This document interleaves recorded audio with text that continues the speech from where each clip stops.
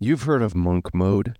If you haven't, it's just a simple period of time where you do certain things. For example, you like do a 30-minute workout every day, and then you don't drink alcohol, and then you do like, I don't actually know the rules or like the actual initiative, but it's pretty much a simple plan to unmess up your life. So like to get your life back on track.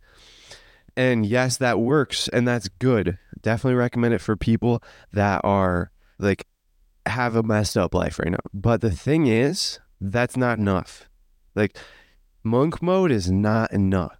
The thing is that once you get to a certain point, monk mode is actually way too easy. What the real monk mode is first of all, the no alcohol, the no smoking, like, yeah, that's given. You do not do any of that at all. You never do any of that. And then the next thing, working out every day, that is a given. Like you do that every day unless you need a rest. Like you work out every day and you only rest when you need it, which may be 6 days. After 6 days, it might be after 8 days, it might be after 20 days. You only rest when you need it. And then the next thing is you meditate every single day, no matter what. And then you eat healthy, you eat impeccably, and you get to such a point where you prefer not to eat unhealthy foods, and you get to such a point where the only time you eat unhealthy foods, and actually, let me rephrase that. When you consider that you're eating unhealthy foods, so when you eat a food that you believe to be unhealthy, it's only because of the situation that it has been like kind of bestowed upon you to do that. And that food that you chose to eat in that certain situation is only unhealthy to the point where it has seed oils or it has like estrogenics in it. Like that is the only thing. Let me explain. Let me give you a real example of this. So you eat impeccably, you prefer to eat impeccably, and you never eat like junk food. Like that's just not even on your mind. Like you may be in a house full of junk food. Let's say you live with other people who eat junk food. You may like see junk food all the time, but it's just not even a thought that comes in your head to eat it. Like you just never think to eat it. And you always just eat perfectly. And what I said that the only time you don't eat perfectly is when the situation arises. And you don't go out, the thing is, you don't go out of your way to do this. The only example, like the one example of this happening is if you're on a vacation. When you're out of town, first of all, you should try your best to pack food, which is what I do, but there are certain times, like let's say you're at all you can eat or an all-inclusive vacation where like you're at a resort and that's the only food available. First of all, you subconsciously make healthy eating choices from the selection, but you're not like, but there may be seed oils in those, like they may have been cooked in seed oils. So what I'm trying to say is that in this monk mode protocol, you eat impeccably no matter what, unless you're in a situation where that's kind of the only option you have. And then even if that's the only option you have, you still eat very healthy and way healthier than the normal person. And let's talk about seed oils. The real monk mode protocol, you cut out seed oils completely. You also cut out all bad health products. So all bad soaps, laundry detergent, those fabric softeners that you put into the laundry. You cut out all of this trash, all of this garbage, because all of this stuff is very bad for your health. Like this is just the monk mode protocol. You cut all that out and you replace it with healthier items. And then you come to exercise. Number 2, you exercise cardio every single day. So first of all, you work out every day, and then you do cardio every day. And then you wake up early. So for me, I wake up at 4 a.m. Excuse me. Let me get some water. All right, wake up in the morning. We haven't even gotten into the juice of this monk mode protocol. So if you think all this stuff is extreme, just wait until I get to the end. So you wake up early in the morning, 4 o'clock, 5 o'clock, 3 o'clock maybe. I don't know. I prefer 4 o'clock. And then what that means is you actually wake up, you go to bed early also. So wake up or go to bed at 5 o'clock, 6 o'clock, 7 o'clock, 8 o'clock. I prefer 6 o'clock p.m., like 6 p.m. And all of these things, you wake up early, go to bed early. And then we get to your room, your environment. It must be extremely minimal. And you may think you're minimal. You are not minimal. The thing is that your room has to be completely empty because your room is a reflection of your mind. And if you have a single unnecessary object in your room, it must be gotten rid of. First of all, bed frames, get rid of that. Put your bed on the ground. That is the first step. But let's just completely get rid of your bed. No conventional beds are a part of this monk mode protocol. You sleep on a tatami mat. This tatami mat is made of rush grass. And if you don't know what it is, look it up on Amazon. It's like $100 for a tatami mat. And it's basically kind of like sleeping on the floor. So you sleep on that and you completely clear your room. So you have nothing in your room except for your bed, like a fan, and your alarm. And you have an actual alarm clock because you don't have your phone. Let's get to the phone. Well, actually, no, let's get to the phone later. But let's still talk about this room thing. Nothing in your room. You sleep on the floor. The only things in your room is an alarm clock, a fan, a stopwatch, like a timer, and then a journal, pen, and an air purifier. And your room must be completely pitch black. So that means that you buy blackout curtains, and just blackout curtains with a curtain rod is not enough because light seeps through the sides. So you nail blackout curtains with a hammer and a nail onto your window, like over your window. And I have it so I can open my curtains still. They're not like fully movable, but I can still see outside my window if I choose to and get some natural light in there. But I have that. And then also on my door, nail blackout curtains to your door. This is crucial because your sleep is extremely important to your health. And so when there's light coming into your room while you're trying to sleep, that actually makes it less optimal and less efficient. So you're not getting as good a sleep.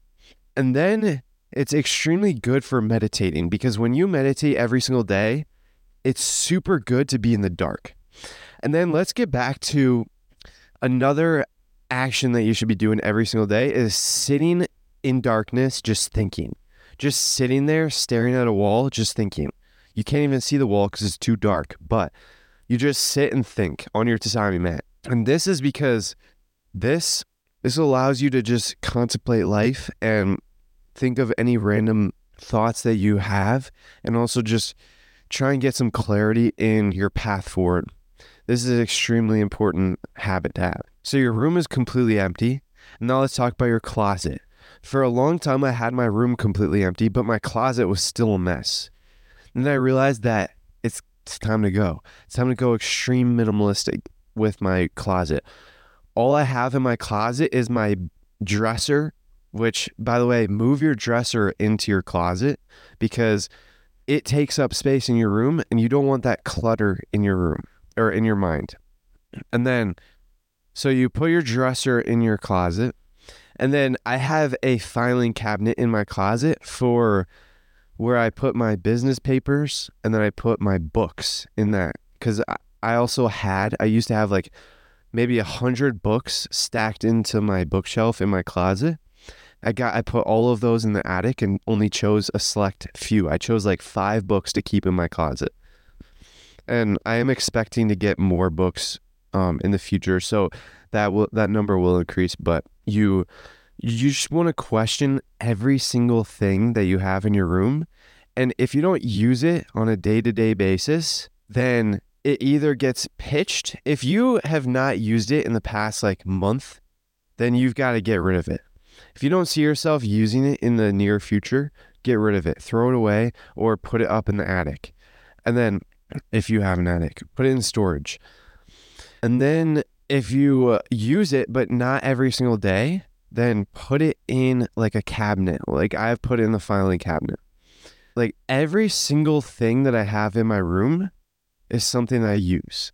And then let's talk blankets. So during the day, keep your room impeccably clean, impeccably empty, because every single morning when you wake up, you fold all of your blankets and put them in the closet. That's how you do it. So then your room is completely empty, and then you can use your tatami mat for studying purposes and meditation purposes. Like this stuff helps. Now let's talk phone usage. First of all, my phone is like in the opposite side. Right now I'm in my basement, and I keep my phone in the basement at all times. And it's got all of the productivity things on it. So I actually don't have any apps on my home screen, and I deleted all of my non-essential apps. So basically, I did the same thing that I did to my room to my phone. So I questioned every single app. If I don't use it, I delete it.